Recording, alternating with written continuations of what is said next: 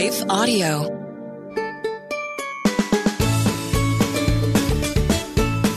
Hey friends, welcome to the Hearing Jesus for Kids podcast. Do you ever feel like you want to know more about the Bible, but then it's kind of hard to understand? Do you want to share your faith with your friends, but have a hard time figuring out how to do that? Do you want to learn how to connect the Bible to your real life? Well, then this is the show for you.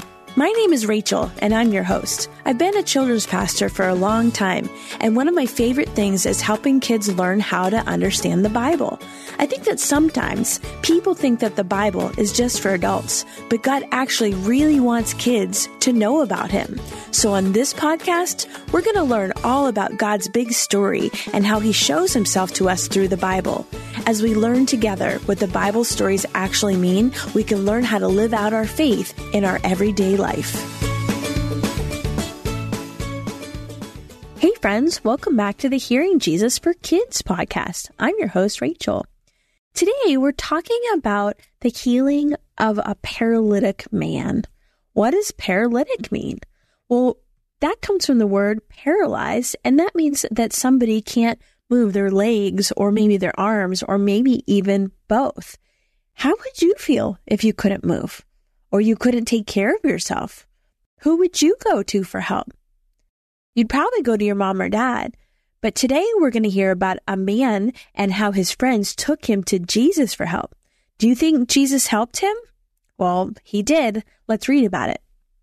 It says, Jesus stepped into a boat, crossed over, and came to his own town. Some men brought to him a paralyzed man lying on a mat. When Jesus saw their faith, He said to the man, "Take heart, son, your sins are forgiven." At this, some of the teachers of the law said to themselves, "This fellow is blaspheming." Knowing their thoughts, Jesus said, "Why do you entertain evil thoughts in your hearts? Which is easier to say, 'Your sins are forgiven,' or to say, 'Get up and walk'? But I want you to know that the Son of Man has authority on earth to forgive sins." So He said to the paralyzed man, "Get up, take your mat, and go home." Then the man got up and went home. When the crowd saw this, they were filled with awe, and they praised God who had given such authority to man.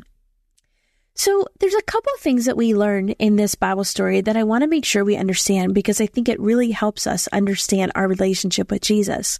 The main thing we're talking about, in addition to this man being healed, is the faith of his friends. See, one of the things that Matthew does throughout the book of Matthew is help us to understand this theme of faith and how there's different kinds of faith with these different kinds of people.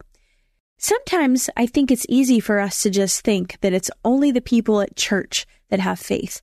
And what we learn in the Bible, in the book of Matthew, is that the religious leaders at the time, they really didn't even have any faith. And it's so sad because they were the ones that were supposed to have the most faith. And then there's the disciples. Remember we talked about how Jesus said that they had very little faith? Now they're going to get there. The more time they spend with Jesus, the more they're going to trust Him and understand Him. But it was the normal people, a lot of times, that had the most faith. Remember when we talked about the centurion and how Jesus healed his servant? Well, the centurion had so much faith that it amazed Jesus. He said that he hadn't seen that kind of faith in all of Israel. And then here we see that it's these 4 friends that bring this paralyzed man to Jesus. And the Bible says that when Jesus saw their faith, that's when He turned around and He forgave the sins and healed that man. So it's the faith of the friends sometimes that makes all the difference. You know, I want to think about what that means in our own lives. Sometimes we have to remember that we have a part to play in helping those around us come to Jesus. Now, of course, Jesus is the one who heals. He's the one who forgives. But sometimes the people that need that healing and need that forgiveness, they need us to bring them to Jesus.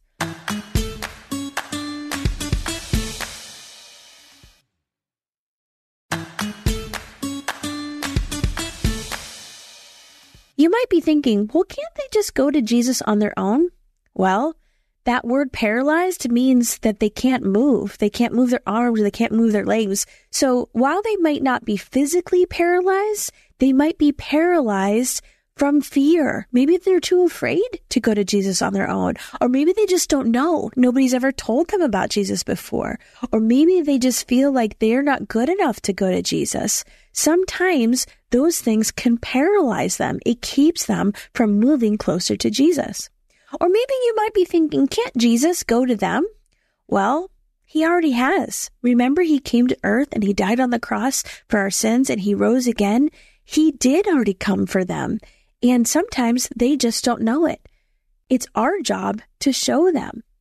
And I think sometimes we can put a lot of responsibility on ourselves and think, man, I just don't know what to say. Or what if they don't believe me? Or what if they don't think that Jesus is right for them?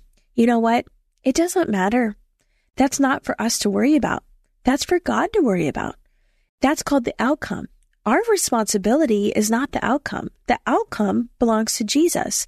Now, if we're talking about somebody coming to faith in Jesus, that's one thing. If we're talking about somebody getting healed, that's another. Sometimes healing can happen on this side of heaven, and sometimes healing happens on the other side of heaven, meaning sometimes people don't get healed until they go to heaven. But that isn't what we worry about. What we worry about is what God calls us to do. And what God calls us to do is to help bring people to Jesus. Let him be the one to worry about healing them or forgiving them. And so I love that we see the power of the faith of friends and that we can have that same kind of faith for our friends too.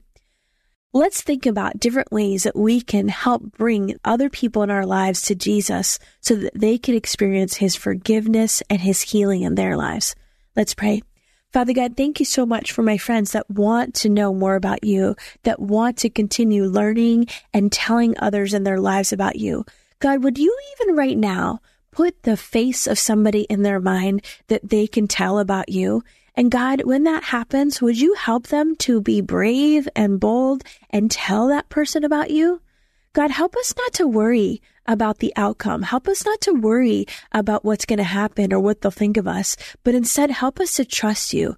God, help us to have the kind of faith that works to bring others to you, the kind of faith that amazes you, the kind of faith that shows the world around us that we love you. God, we thank you for your word, the Bible, and the way that it continues to help us to learn more about you. In Jesus' name we pray. Amen. Friends, if you want to talk a little bit more about this, let your parents know that we have family discussion guides so you can talk about some of this stuff at dinner or before bed or as part of your devotions, because we want you to continue this conversation with your family and with your friends. Your parents can find out more information about that in the description for today's show.